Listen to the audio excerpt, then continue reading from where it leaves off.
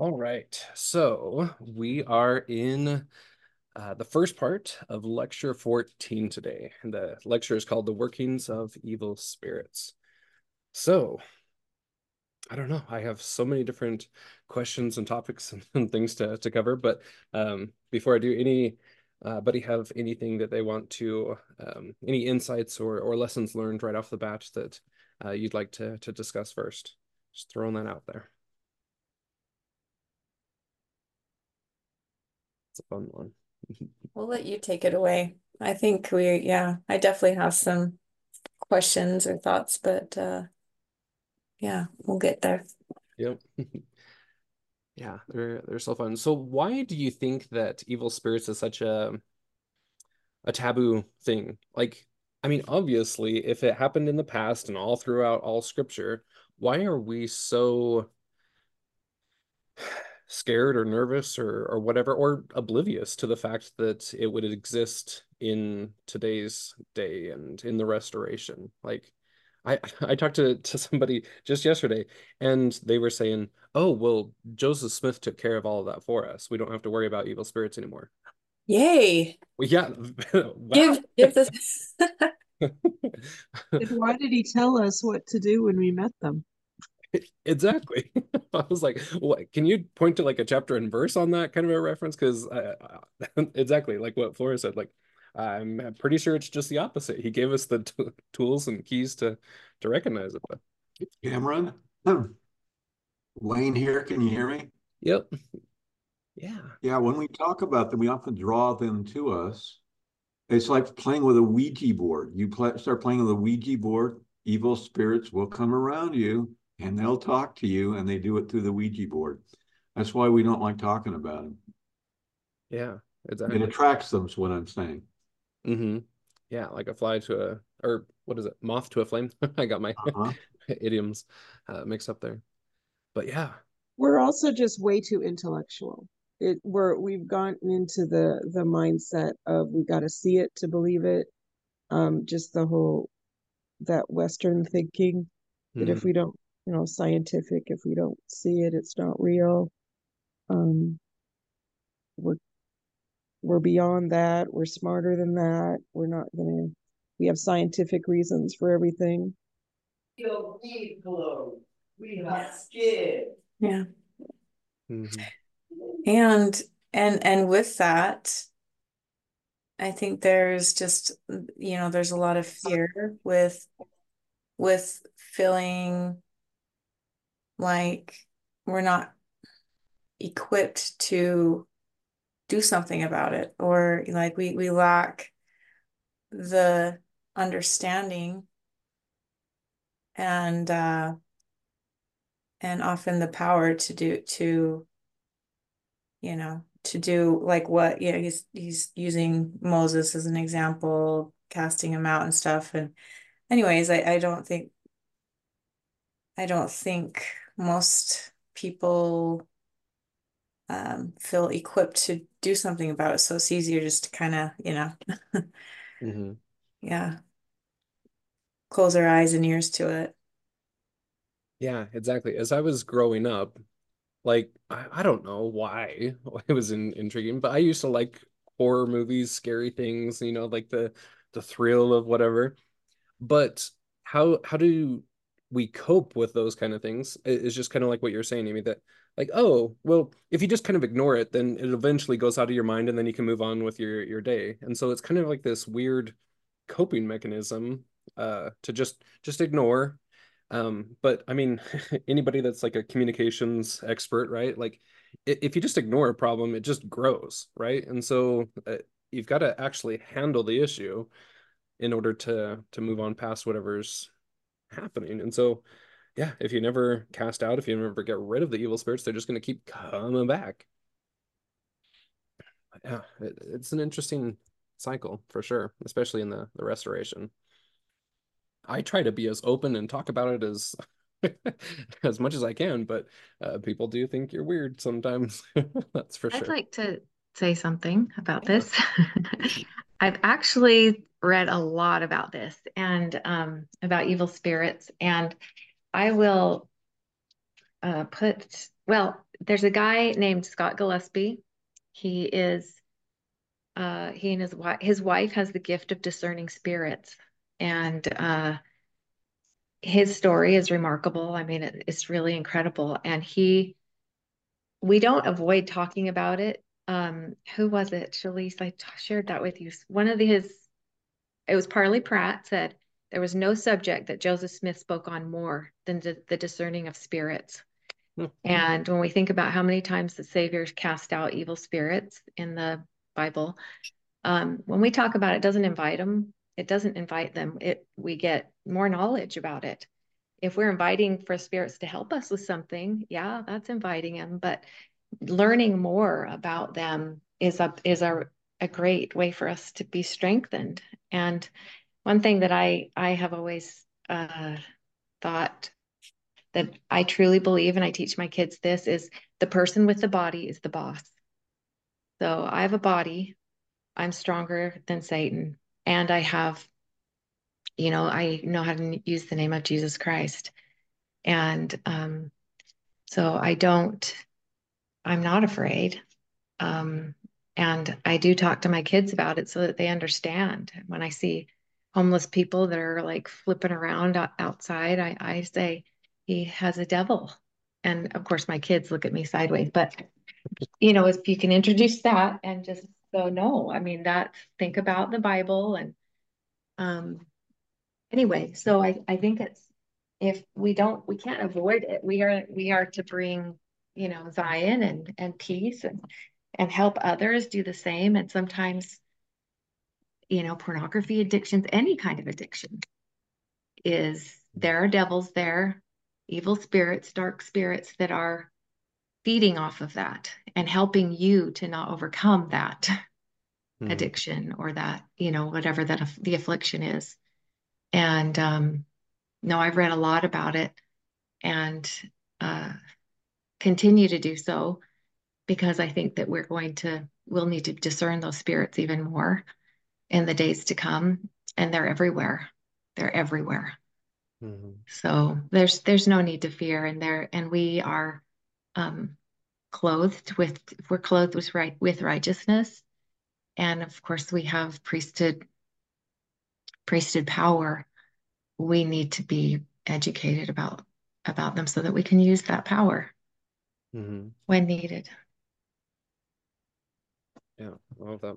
So, how can we better sharpen our skills for discernment? How can we get that spiritual gift when we need it, to be able to discern spirits and to identify them, um, and all of that? Like, for example, like last night I was talking to someone and they were saying, "Oh, my husband is a totally different person inside the temple versus outside the temple. As soon as we step outside, it's just like he's just emotionally abusive."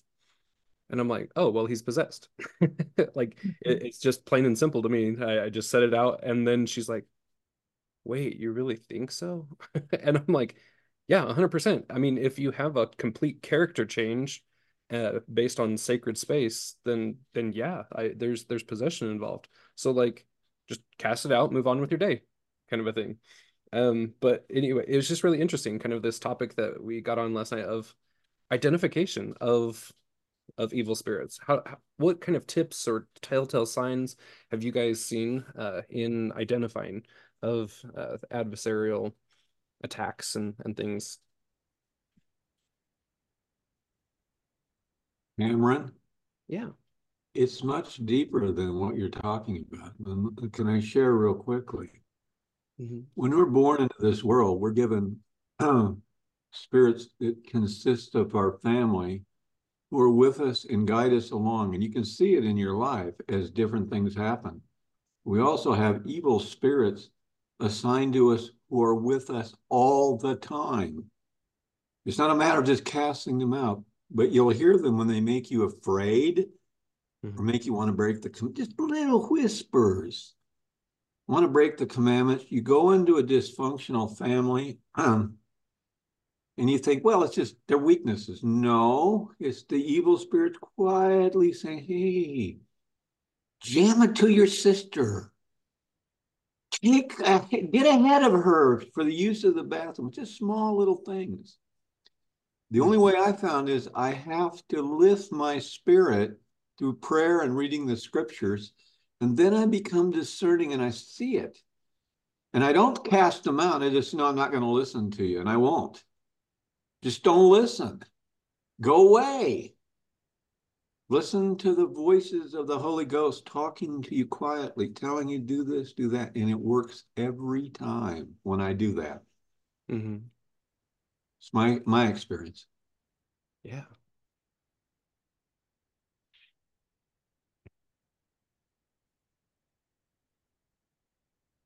Um, so what can we learn from Job's story and his experience? As we see kind of this interesting uh drama, I guess, play out between uh, God and Satan, the adversary, kind of arguing over this earthly man. What kind of things can we learn about the workings of evil spirits from that kind of story? Different things that Avraham pointed out, or things that you've gained in your personal study.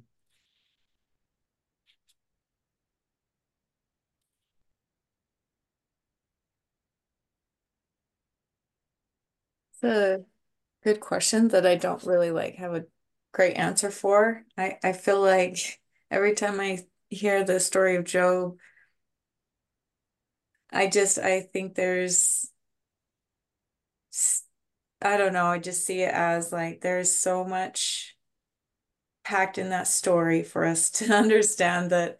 Mm. For me, I don't know, like, definitely little tidbits that I think are helpful, but I don't know. I do think there's something really important that can help us understand that role of Satan, the relationship there, the anyways, and then obviously God's plan and all of that. But yeah, I was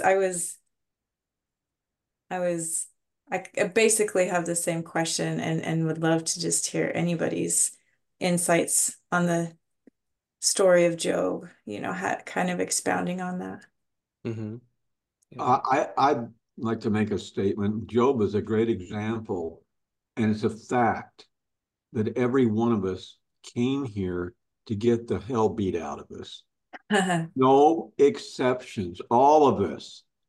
So we think we've been through difficult times. We've had deaths and divorces and fired from our job and kicked out of school and this and that and whatever.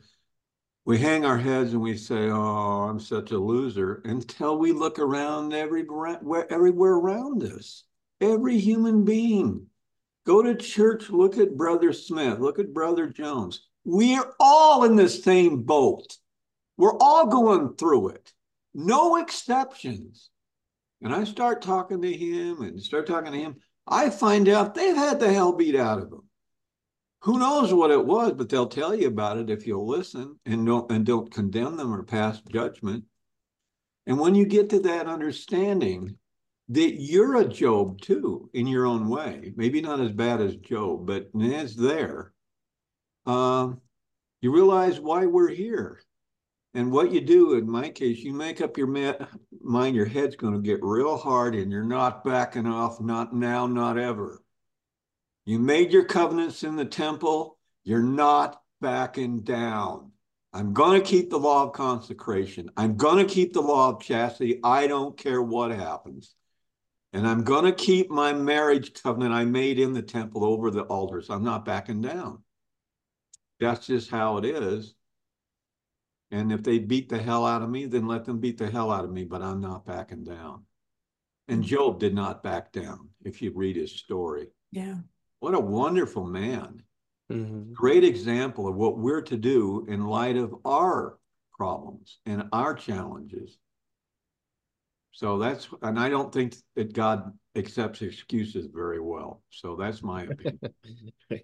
I I love too with the story that stands out to me is just kind of building off of that is um I yeah, like he was firm and strong in what he knew, but it also, because he had been to the depths of hell, it opened him up, or he allowed it to, it's an invitation to come to know God, and so you know, he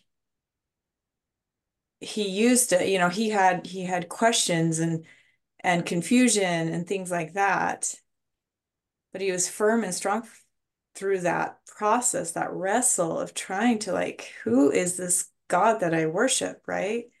And and then, talks about his blessings after. And I think it's just that beautiful um parallel, or just opportunity for us as we do experience such hardship or whatever, that it is that opportunity to come to know God. And that is,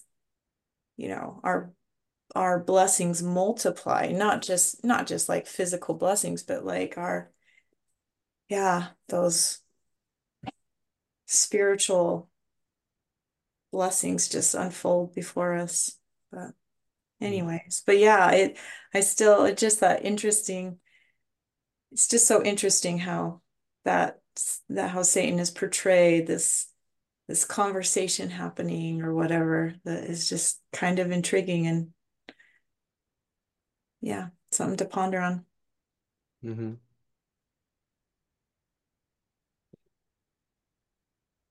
After studying Isaiah, it brings on a whole different level for me. You can see how he was a proxy savior. You can see how the greater the descent, the higher the ascent after the fact. Yeah. Um, I I've always been curious about the conversation with Satan and this and Heavenly Father. Hmm. Um, just makes me think so much more about where he was cast down to and what he was allowed to do. He's vital to the plan. Just as Judas was vital to the plan. So I don't know where to go with that, but I've been curious. Hmm. Well, he kind of later, when he's talking about Abraham's talking about Moses, the story of Moses and his experience. Well, he gives a number of examples. I'm trying to find where it was. It's clear down in like minute 30 something. Um, and he kind of just is saying, based off of those, how, oh, essentially that maybe I should read it so I don't slaughter or say something wrong.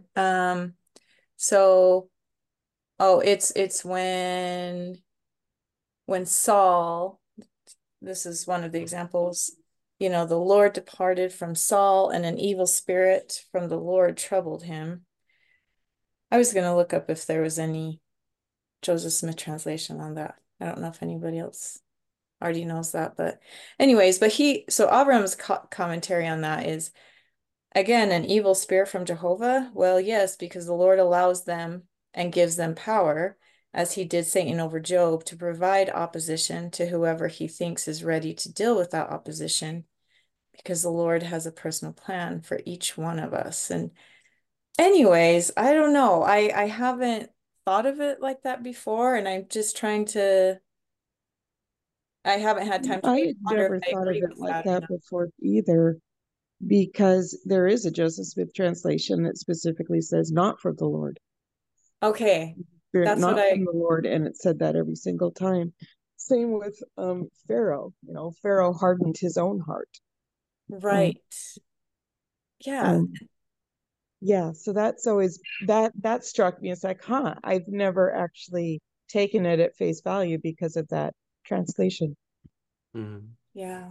See that, I don't know, just that with other things. I don't know. That's kind of more along the lines of how I felt, but it did just initially got me wondering, like, is there,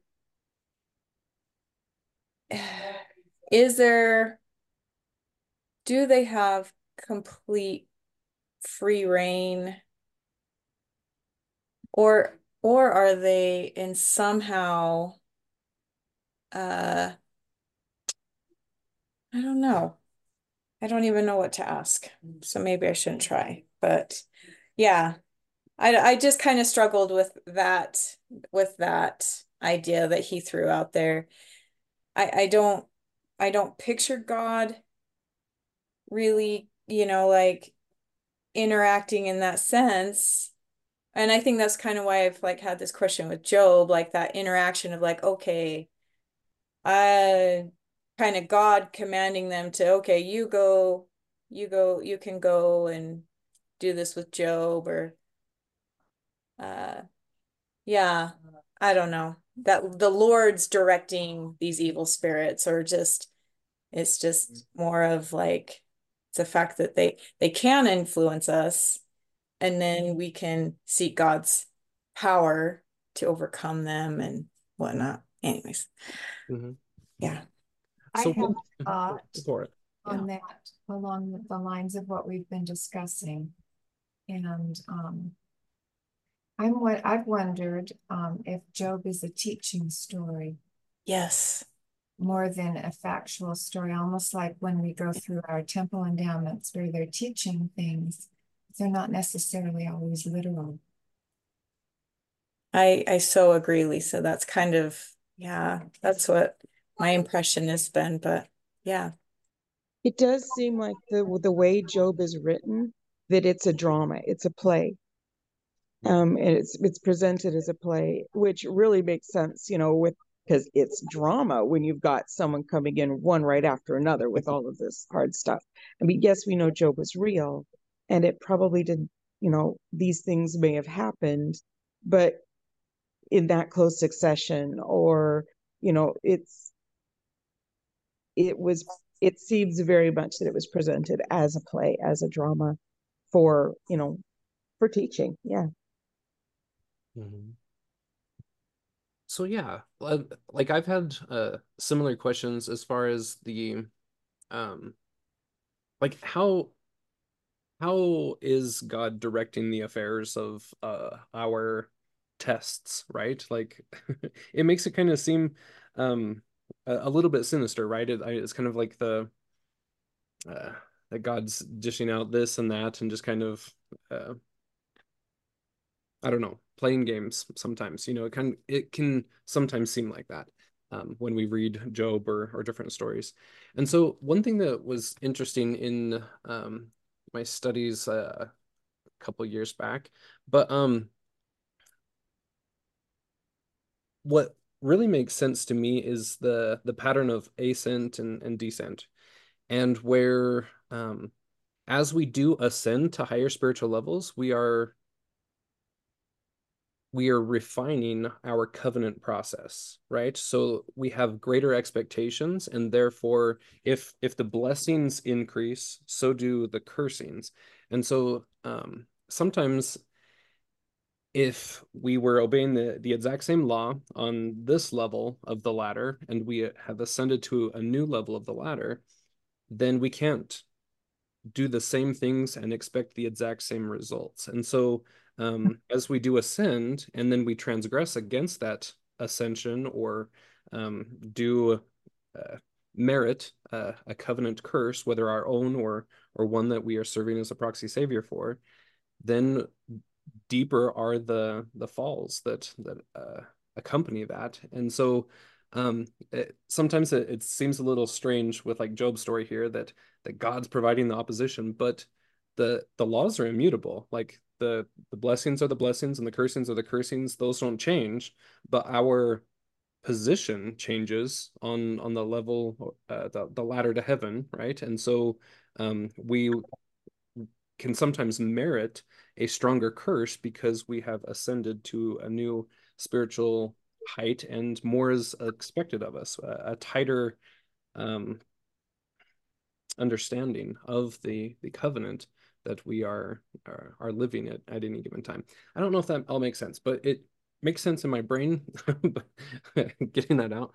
But yeah, I think that Isaiah's paradigm has really opened that up to me and going, oh, yes, the Lord's not just playing games with us, but but our point of reference changes. We have new paradigms at different levels in our existence, and we may experience things differently at different times in our lives. But I don't know. That actually reminds me. I I have fallen in love with the book Pinocchio. Hmm. I grew up, with Disney, and I didn't know that, there was actually a real book. Once I actually read the book, I totally fell in love with it. And it shows in the book, it shows Pinocchio's progression just like that. When he first starts out, his mistakes are little. It may mess him up for a day or two, and then he can recover. But each time he messes up, it's a bigger fall, and it takes more work and more dedication to pull himself out of it. And then when he messes up, it's a harder thing, and he falls even further. And each time, where then at the end, he's working years to get himself back up again.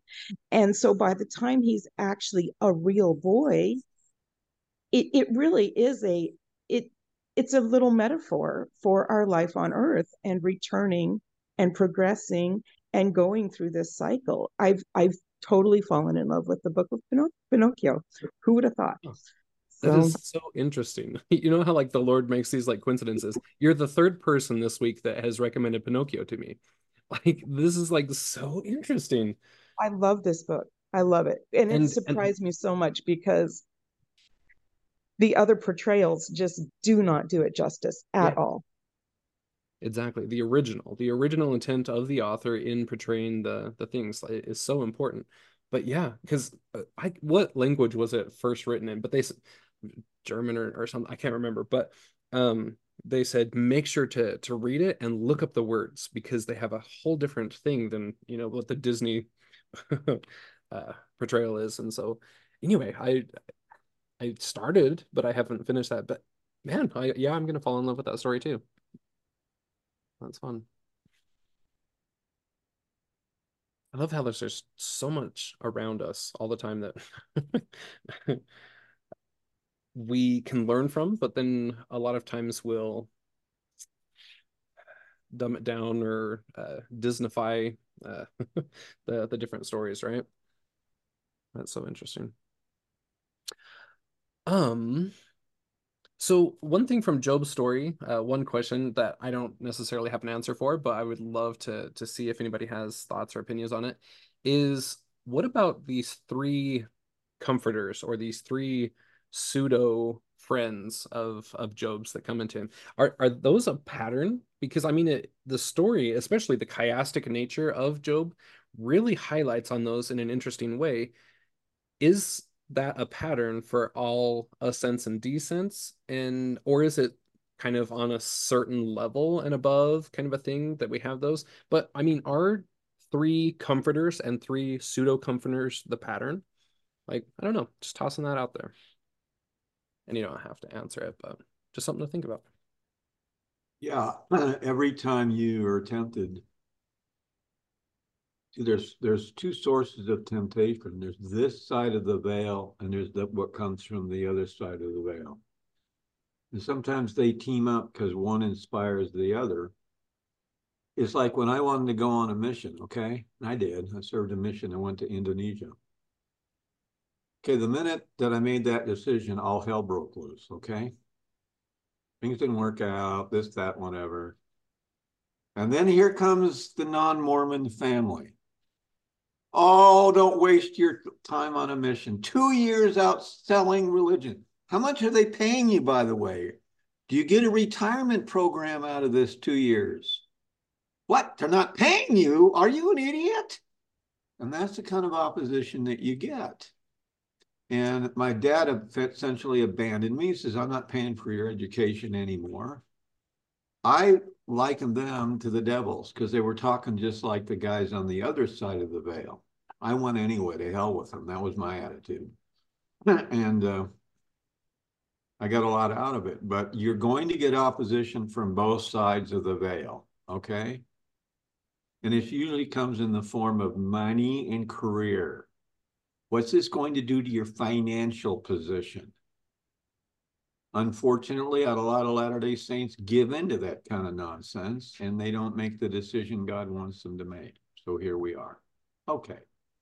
That's what I've learned about it. Mm-hmm. Yeah. Um,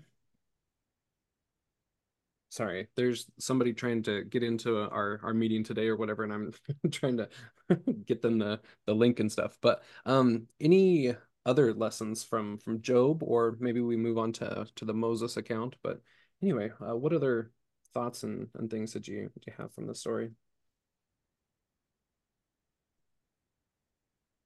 I guess I would say that as we battle in our minds whether God directs Satan, he is omnipotent, he is all knowing, he is in charge. So if he doesn't tell Satan what to do, he certainly puts parameters and allows him to do only what he would have him do.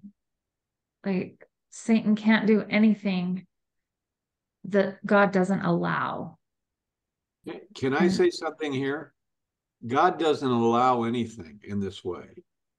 We're in a world where the law that we're living in is the law of opposition. Under that law, it's the law that allows him, and it's us that allow Satan to do what he does.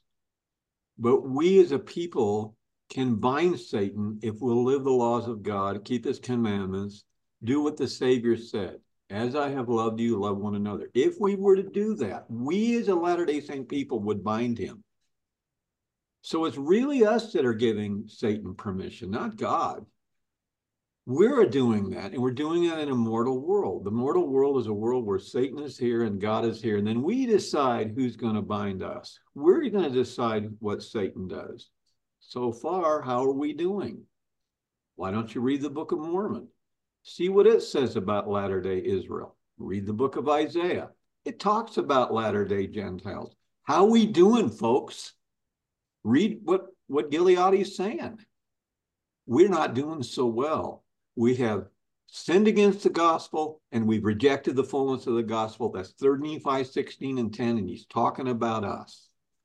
So my attitude is, I'm in a constant state of repentance as I learn the things that I'm not doing to obey the Lord's laws and to live the way he wants me to live. So far, I'm making progress, but I'm not there. So I don't think the Lord allows Satan to do anything. I think it's us that allows him to do things. Oh. So with um the high mountain imagery that we learn from like Book of Moses, Nephi, etc. Why do you think that that's such an important um, part to pick up on? That the ascending to a high mountain is always the pattern for spiritual progression. We see here that Moses was caught up into an exceedingly high mountain. Nephi also saw the Lord on a high mountain. The temple in Jerusalem used to be on a high mountain before they leveled and made it flatter. We have such imagery of high mountains. So especially cosmic perspective, right, Flora? But what why is that important that we ascend? What's powerful in the process of ascension that we have to go up to a high mountain in order to receive these kind of things?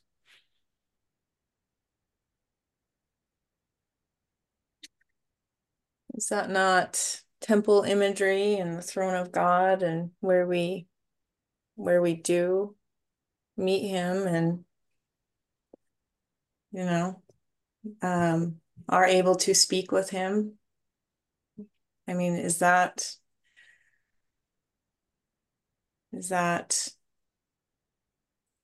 yeah, Mm-hmm. is that correct? Yeah, I think so. I mean, being in the presence of God, the temple imagery, and the place where I where God and man can Right. meet. Right. Where we can meet God. And I think that is so important. P.S. That I think last week I mentioned the book Plain and Precious Things by, well, it's David Butler. On the book it's D. John Butler, but Mhm. I've seen like a couple interviews with him lately, but I didn't realize it was the same guy.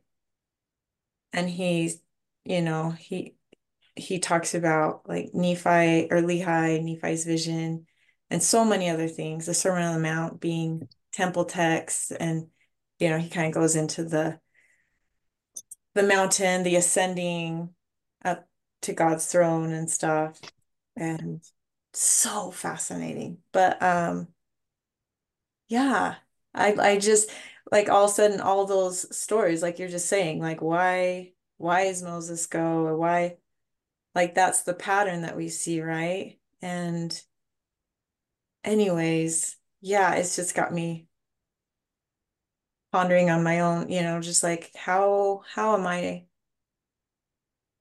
maybe I'm not ready to go up to truly go up to the mountain and speak with the Lord, but if not, why? How do I prepare myself for that? Anyways, Mhm. I just So it's so interesting you brought that up about David Butler, because it's not the one that does Come Follow Me, right? Mm-mm. no. Right. And I think I shared with you guys that link last week with the interview with Mike Day. Oh, Mhm. he And has it was that certain same, things with Mike, and that's him, but I don't, that's him. but he does his own Come Follow Me. No, Oh, he okay. Mike Day does because he's Yeah, talking scriptures. right, right. Yeah. No, and it was the same thing that you're talking about in your book. And so I brought it up because I'm taking a New Testament class with BYU Idaho, and this week part of our readings Matthew 5 through 10. And the first thing I was flying last night, and I decided to read my start my class reading, and the first thing I see is, and seeing the multitudes, he went up into a mountain, and when he was set, his disciples came unto him. Yeah. And I was reminded of that David Butler video. That's the same thing you're talking about. All he talks about is how the Sermon on the Mount is an ascension. Like he went up to a mountain, and um, His then his disciples disciples came up to came him, up to him. I and know. everything he teaches in the Sermon on the Mount is all ascension, how to get there.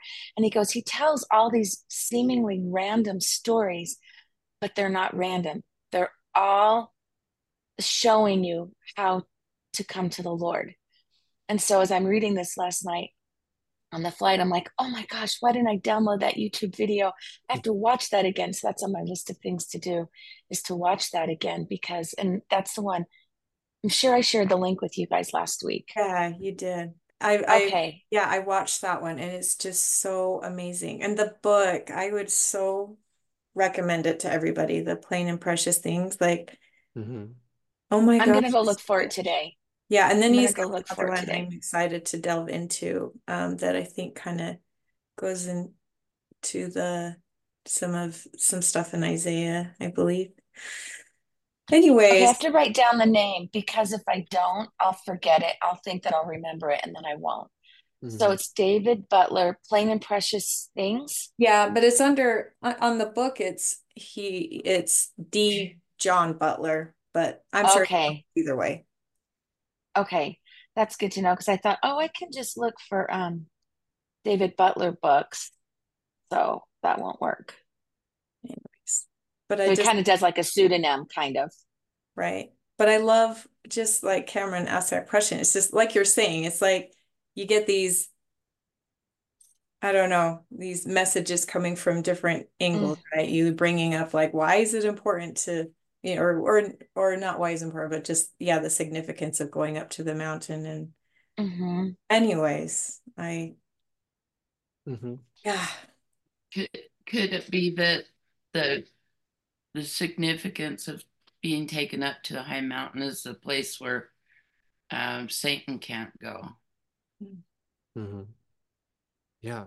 It Yeah, but look how Satan mimicked that. Remember, because he took Christ up to a high mountain in the mhm. second temptation. But what about him coming when Moses was on the mountain? Would that be that same experience? Or do you see that as, Yeah, I don't know. And I so it's don't kind of know. like our own temple. As a mimic. Uh-huh. Because every ascension requires temptation and opposition. I mean, because like this was a really interesting kind of an aside this week as I was reading Lehi's dream, and Nibley's commentary on that, which was fascinating because he Oh, did two different word studies on the word straight and the iron rod and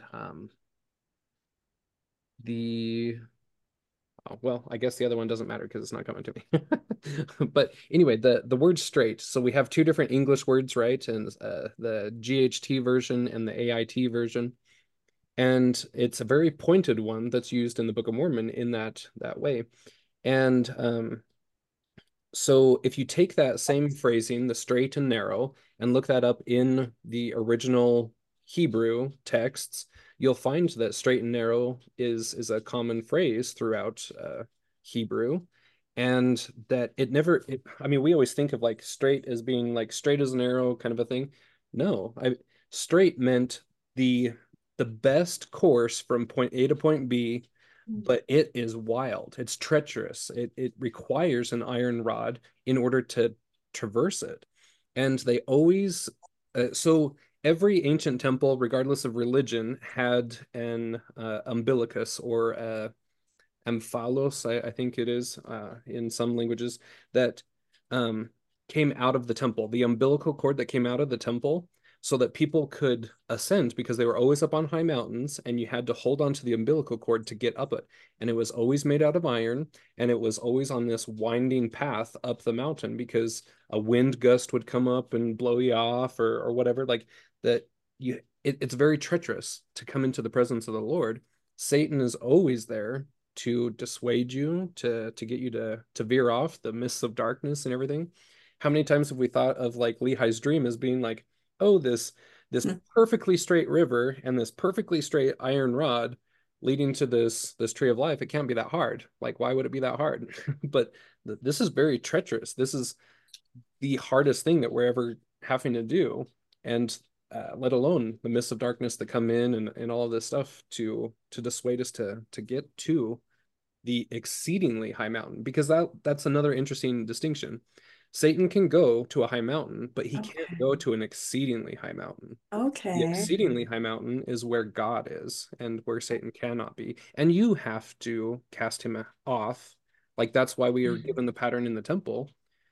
God isn't going to cast out for us. We have to cast Satan off through our actions, through our attitudes, through our righteous living, and and often for the exceedingly high mountain, we see that it is an actual literal casting out that has to happen in order to come into his presence. So anyway, I think that's just very interesting how I mean we have these stories all throughout our scriptures, but if we're not understanding some of the intent of the words, that sometimes we come up with a littler or less impactful version of the same story kind of thing. And thus we live below our privileges.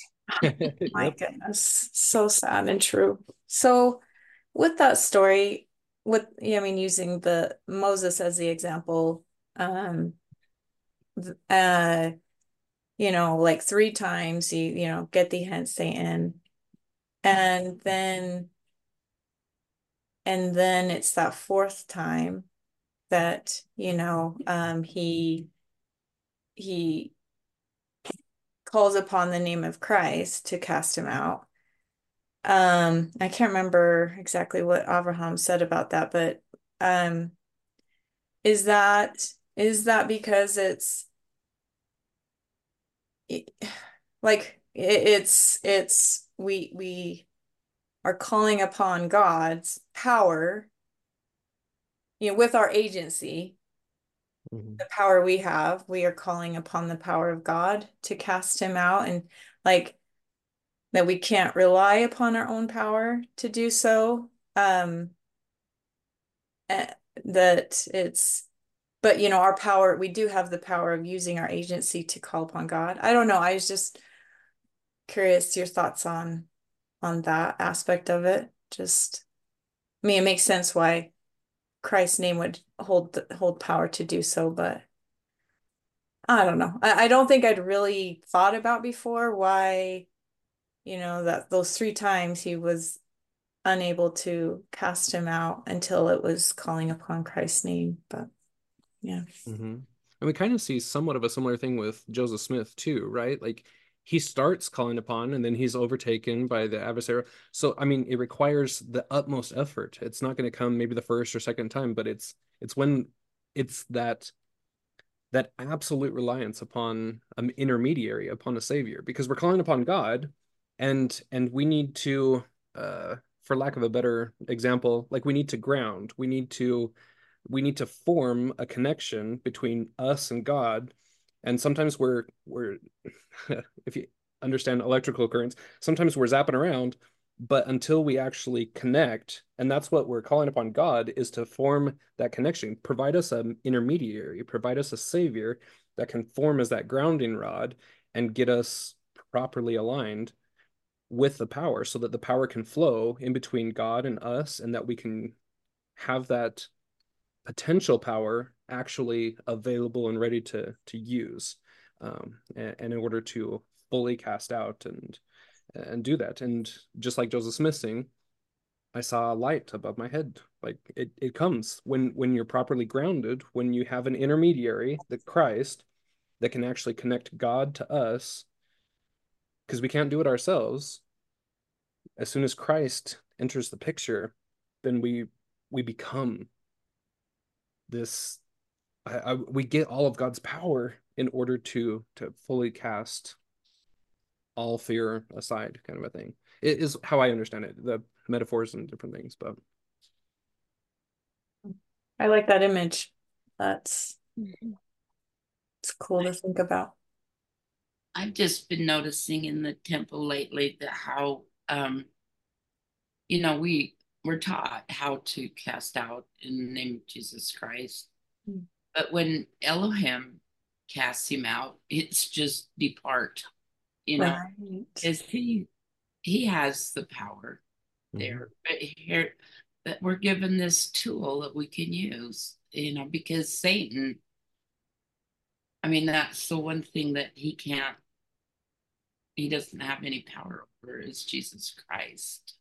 And so we're Mm. given that tool. So if we get caught in something like that, we know what to do. yeah. That's interesting because obviously in my New Testament class, we're just starting. And so the last week was all, and even this week has been all about the healings that Christ has done. And it's just struck me like sometimes he doesn't say anything. He just touches them. And they, like the woman who touched his hem, didn't even touch him. Or it's just simple words. And as I've been reading that, I've just been like, why don't we see that today? Why can't we do that today? And then he tells, his apostles, go and do likewise. Here's the power. You go do it. And it's like, wow, like how far we have departed or fallen or sunken. I don't know what the word is from that. Yeah. Like we don't even know how to access that kind of healing. Yeah. And to be in tune with Heavenly Father enough, because I mean Christ, we don't often read that Christ didn't heal people, but there's times maybe where we need to be in tune enough to know that maybe it's not the healing that's needed, right? That we just need to be able to know what the Lord's will is. And so to know who to heal and who to help and who desires it. I don't know. I've been pondering that a lot too.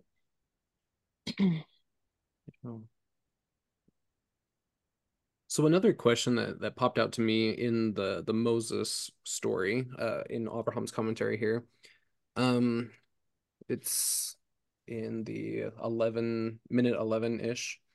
But he's saying that now this pronunciation of "Thou art my son," in which the vassal ceremony is done for the vassal by the emperor when the vassal proves loyal under all conditions on that level that he's at. And I got thinking, oh, interesting. Because I don't know, ceremony, that word throughout scripture has been interesting to me lately in my word studies. And so, um, what does a loyalty ceremony look like? Where we go from unconditional, or sorry, conditional to unconditional, where we swap roles, where we elevate the terms of the agreement, right? Where, because I mean, the Moses story is clearly pointing out that this is an actual ceremony. And so, ancient Near East emperor vassal patterns show us that there's an actual ceremony where we enter into a covenant, but then there's an actual ceremony where we actually elevate the terms of the covenant, where it goes from conditional to unconditional. And I was like, huh, interesting. Do we have that in our own experience? And I was like, yeah, it's right there. So I think it's very interesting, something that I've never considered before, of the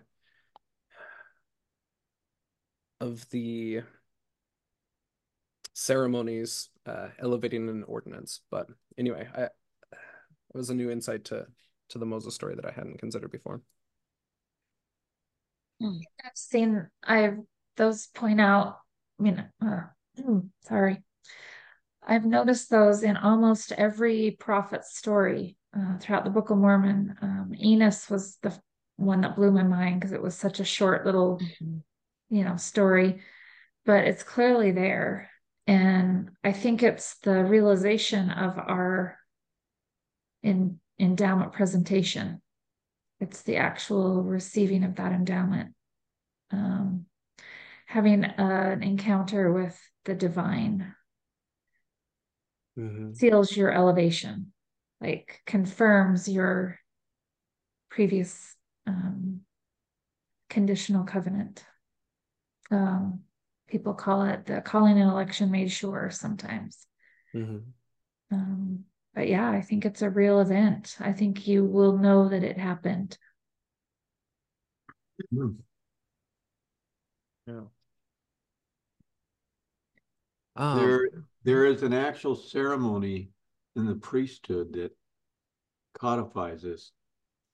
When we go to our first endowment in the temple, we're given a promise. Even our marriages, we're not sealed in the temple. That's not true. We're given a promise of sealing to our husband or wife based upon what? Our faithfulness. This is continually reiterated through the endowment. But all of these blessings that we're about to give you here in the endowment are contingent upon your faithfulness. The day will come when you will be called up hereafter, a king and a queen and a priest and a priestesses, where now the blessings are only contingent on your faithfulness. Now, where does that happen?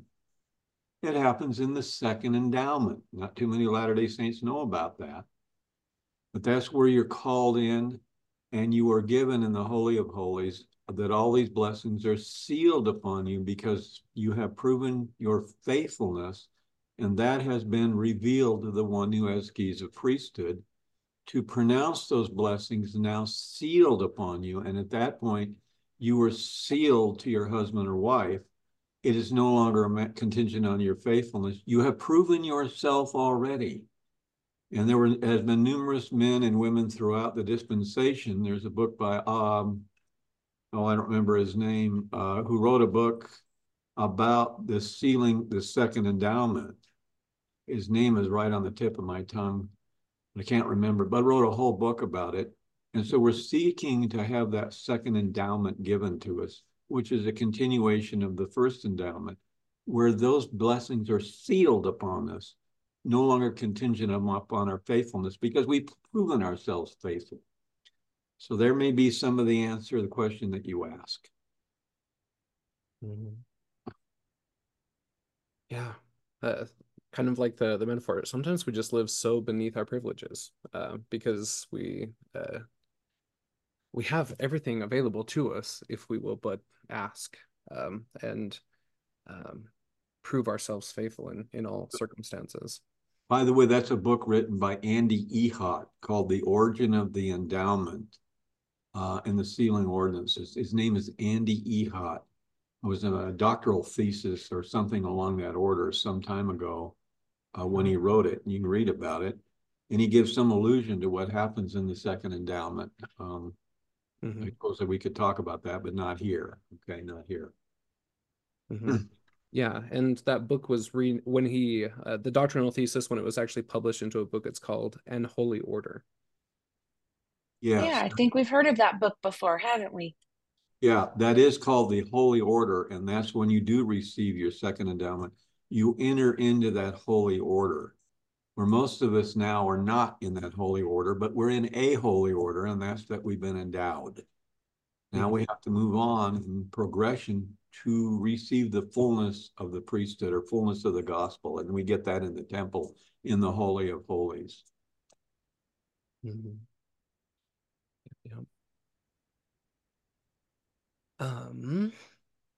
Just scrolling through some of my other questions here as we're wrapping up with our time.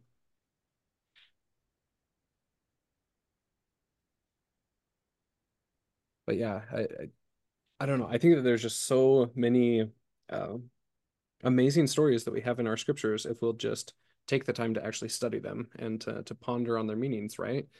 Because we have example after example of these great men and women who have recognized the pattern and lived up to the pattern and are able to receive these, and they're beckoning us, just like from Lehi's dream. They've partaken of the fruit and they're beckoning to everyone. Hey, this isn't just blessings for a select few. It's not just for um, uh, a couple of us to come into God's presence. This is available for everyone if we will just desire it, ask for it, live up to it, fulfill the patterns, because God's law is immutable. Like uh, he's no respecter of persons. If you fulfill the law, the blessings of the law will be granted, kind of thing. So it's always up to our agency, right? What is wanted? And are you willing to enter into covenants, to strive to be a covenant keeper, and to magnify all callings wherewith we've been called to? I think that that's just an amazing thing that we have in this mortality. To live up to our privileges, to live up to our potential, and to receive greater blessings, and not just for selfish reasons, right? It's all to build up the kingdom as we fulfill our missions as kings and queens, that we can save all of God's children. We can gather Israel on both sides of the veil, and we can do the great and marvelous work that Isaiah prophesies that'll happen in the end time. That's so fun. I I get so excited when I read these stories, and that the Spirit teaches all of these different layers and things that we can live up to. But yeah, any other thoughts and comments on the first half of this lecture? Yeah, I have another comment that may be a tad revolutionary, but I'll say it anyway. When God, see, we talk as Latter-day Saints often about authority, priesthood authority, that there's certain things you can't do because there isn't priesthood. But let me say this. If God commands you to do something, like he did Nephi killing Laban, you have all the authority you need, okay? And the other thing is you don't argue with God. When he commands you to do something, you do it. And there have been many Latter-day Saints that have received very strong impressions. I'll give you an example. I had a good sister who was told by the Lord to divorce her husband. Whoa, that's not good. Yeah, well, that's what she was told. She told me that. That's against the commandments to divorce her. No, it wasn't. She was told to do that.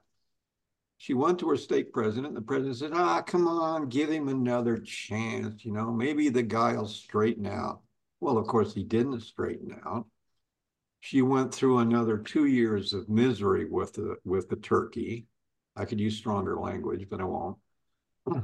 And at the end of 2 years, she finally caught on after 2 years of misery and divorced the lout because that was what the Lord wanted her to do. And she told me the same thing I'm telling you. When the Lord counsels you to do something or commands you, usually he's counseling you, he seldom commands. You do it, you have all the authority you need. When he counsels you, you don't have to argue with anybody. So that's my thought, my own personal thought for the day. Mm-hmm. Yeah, thank you. Yeah, any other final comments as we wrap up? Next week, I believe, I always have to check my calendar because I forget when sometimes things come up. I believe next week we are still a go. Yeah. So next week, same time, 9 a.m. Mountain Standard, we'll cover the second half of lecture 14. Yeah. Yeah. Well, there's Stuff, nothing. guys. I know. Yeah, this is a great lecture. I love this one. Yeah. Yeah. Yeah. All right. Yeah. Well, we will see everyone next week bright and early for another round. Mhm. Thank you so much. Thank you. Yeah. Bye, guys. Bye. Have a good weekend. Bye.